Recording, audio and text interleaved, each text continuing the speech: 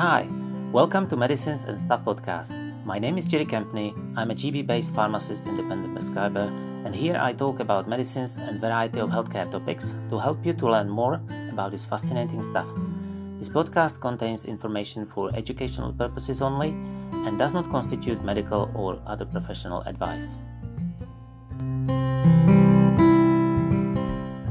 Episode number 15, Warfarin. The discovery journey of warfarin began in the 1920s when cattle in the northern USA and Canada were afflicted by an outbreak of an unusual disease causing fatal bleeding. It was found that moldy hay of sweet clover was implicated, and in 1940 Carl Link and Harold Campbell discovered coumarin, which led to synthesis of warfarin in 1948. Warfarin was initially approved for use as a rat poison and then for human use in 1954. It is an anticoagulant, commonly called a blood thinner, which means that it increases the time it takes for the blood to clot. It belongs into the class of medicines called vitamin K antagonists because they reduce the effects of vitamin K, which is a vitamin the body uses in the process of blood clotting.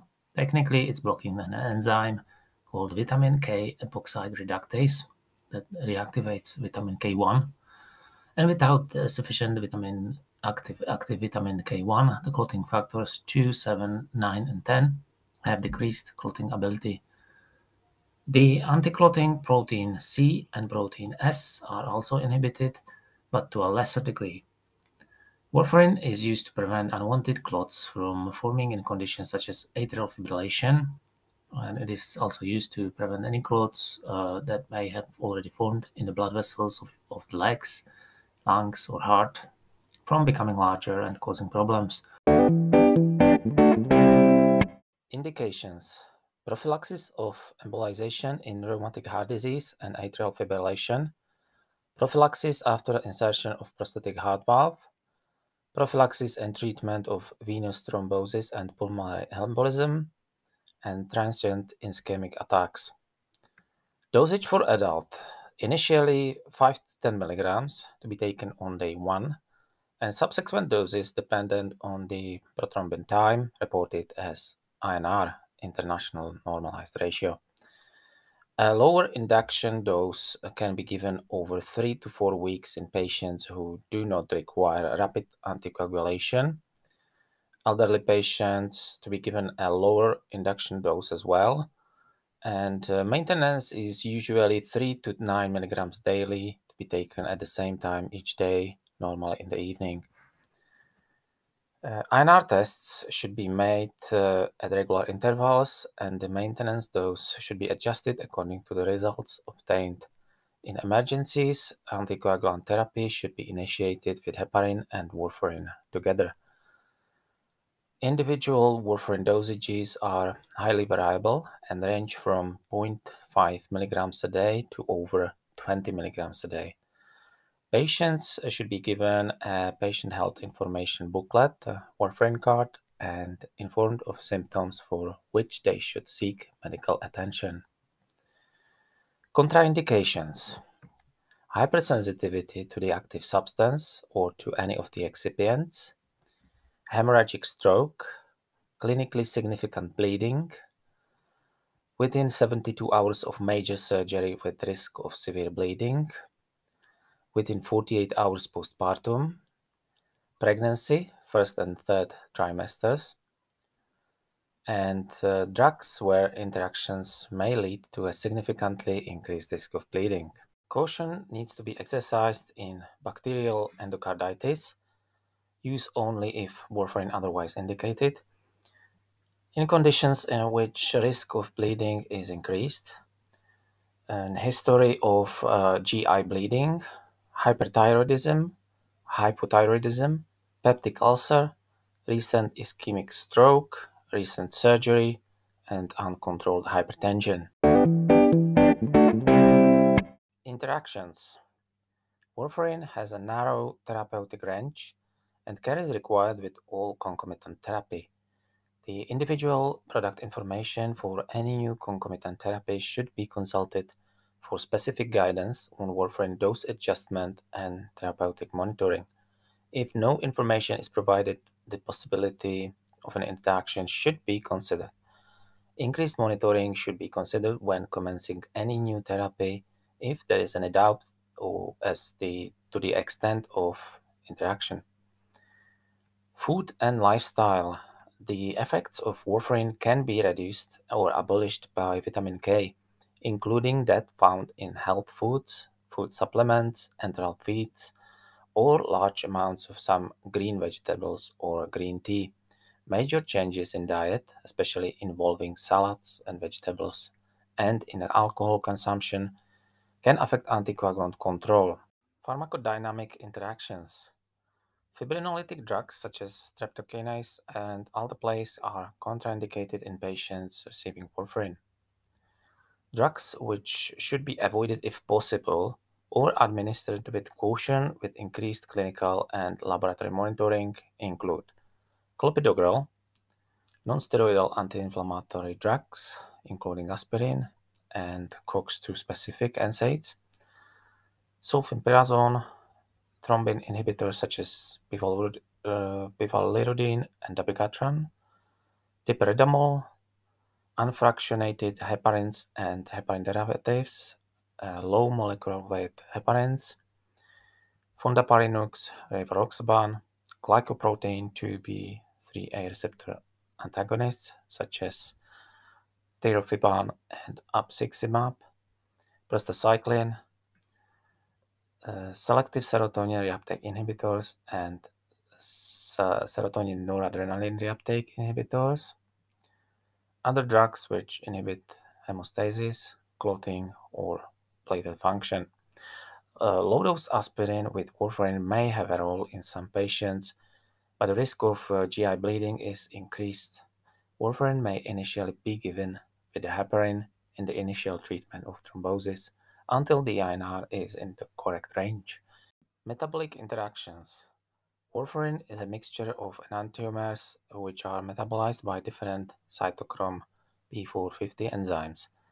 R-warfarin is metabolized primarily by cytochrome P1A2 and 3A4. S-warfarin is metabolized primarily by cytochrome P2C9. The efficacy of warfarin is affected primarily when the metabolism of S-warfarin is altered. Drugs that compete as substrates for these cytochromes or inhibit their activity may increase warfarin plasma concentrations and INR, potentially increasing the risk of bleeding.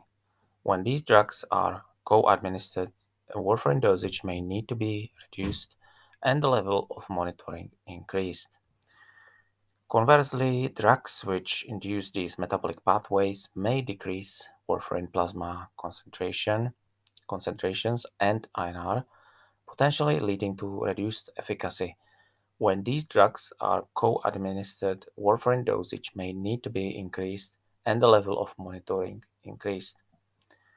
There is a small subset of drugs for which interactions are known. However, the clinical effect on the INR is variable, and in these cases, increased monitoring on starting and stopping therapy is advised.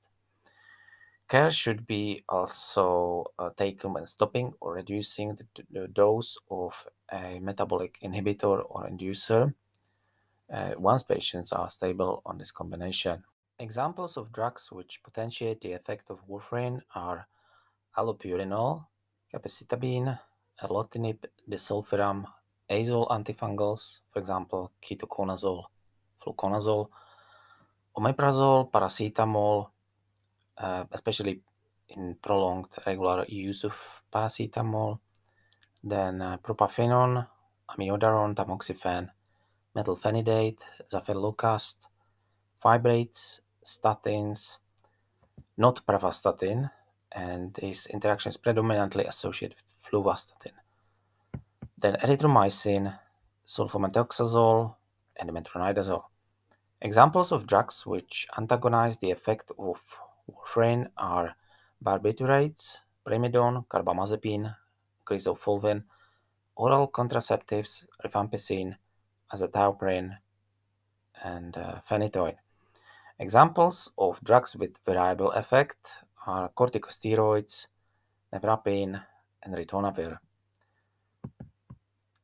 Other drug interactions. Broad-spectrum antibiotics may potentiate the effect of warfarin by reducing the gut flora, which produce vitamin K. Similarly, orlistat may reduce absorption of vitamin K.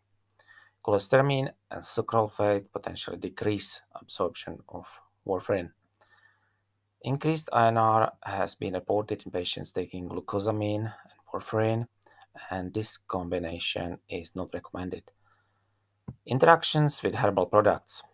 Herbal preparations containing St. John's wort must not be used whilst taking warfarin due to a proven risk of decreased plasma concentrations and reduced clinical effects of warfarin. Many other herbal products have a theoretical effect on warfarin. However, most of these interactions are not proven. Patients should generally avoid taking any herbal medicines or food supplements whilst taking warfarin and should be told to advise their doctor if they are taking any, as more frequent monitoring is advisable. Alcohol. Acute ingestion of a large amount of alcohol may inhibit the metabolism of warfarin and increase INR. Conversely, chronic heavy alcohol intake may induce the metabolism of warfarin, and moderate alcohol intake can be permitted. Interactions with food and food supplements. Individual case reports suggest a possible interaction between warfarin and cranberry juice, in most cases leading to an increase in INR or bleeding event. Patients should be advised to avoid cranberry products. Increased supervision and INR monitoring should be considered for any patient taking warfarin and regular cranberry juice. Limited evidence suggests that grapefruit juice may cause a modest rise in INR in some patients taking warfarin. Pomegranate juice increasing the INR in response to warfarin. Certain foods, such as liver, broccoli, Brussels sprouts, and green leafy vegetables, contain large amounts of vitamin K. Sudden changes in diet can potentially affect control of anticoagulation. Patients should be informed of the need to seek medical advice before undertaking any major changes in diet. Many other food supplements have a theoretical effect on warfarin. However, most of these interactions are not proven. Patients should generally avoid taking any food supplements whilst taking warfarin and should be told to advise their doctor if they are taking any, as more frequent monitoring is advisable. Side effects. The most common side effect is bleeding, and there are rare or very rare side effects or the side effects with frequency not known.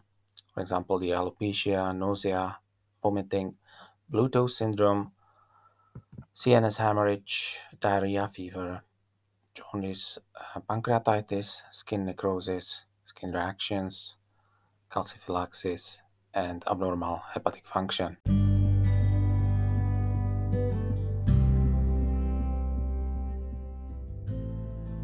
Thank you very much for listening.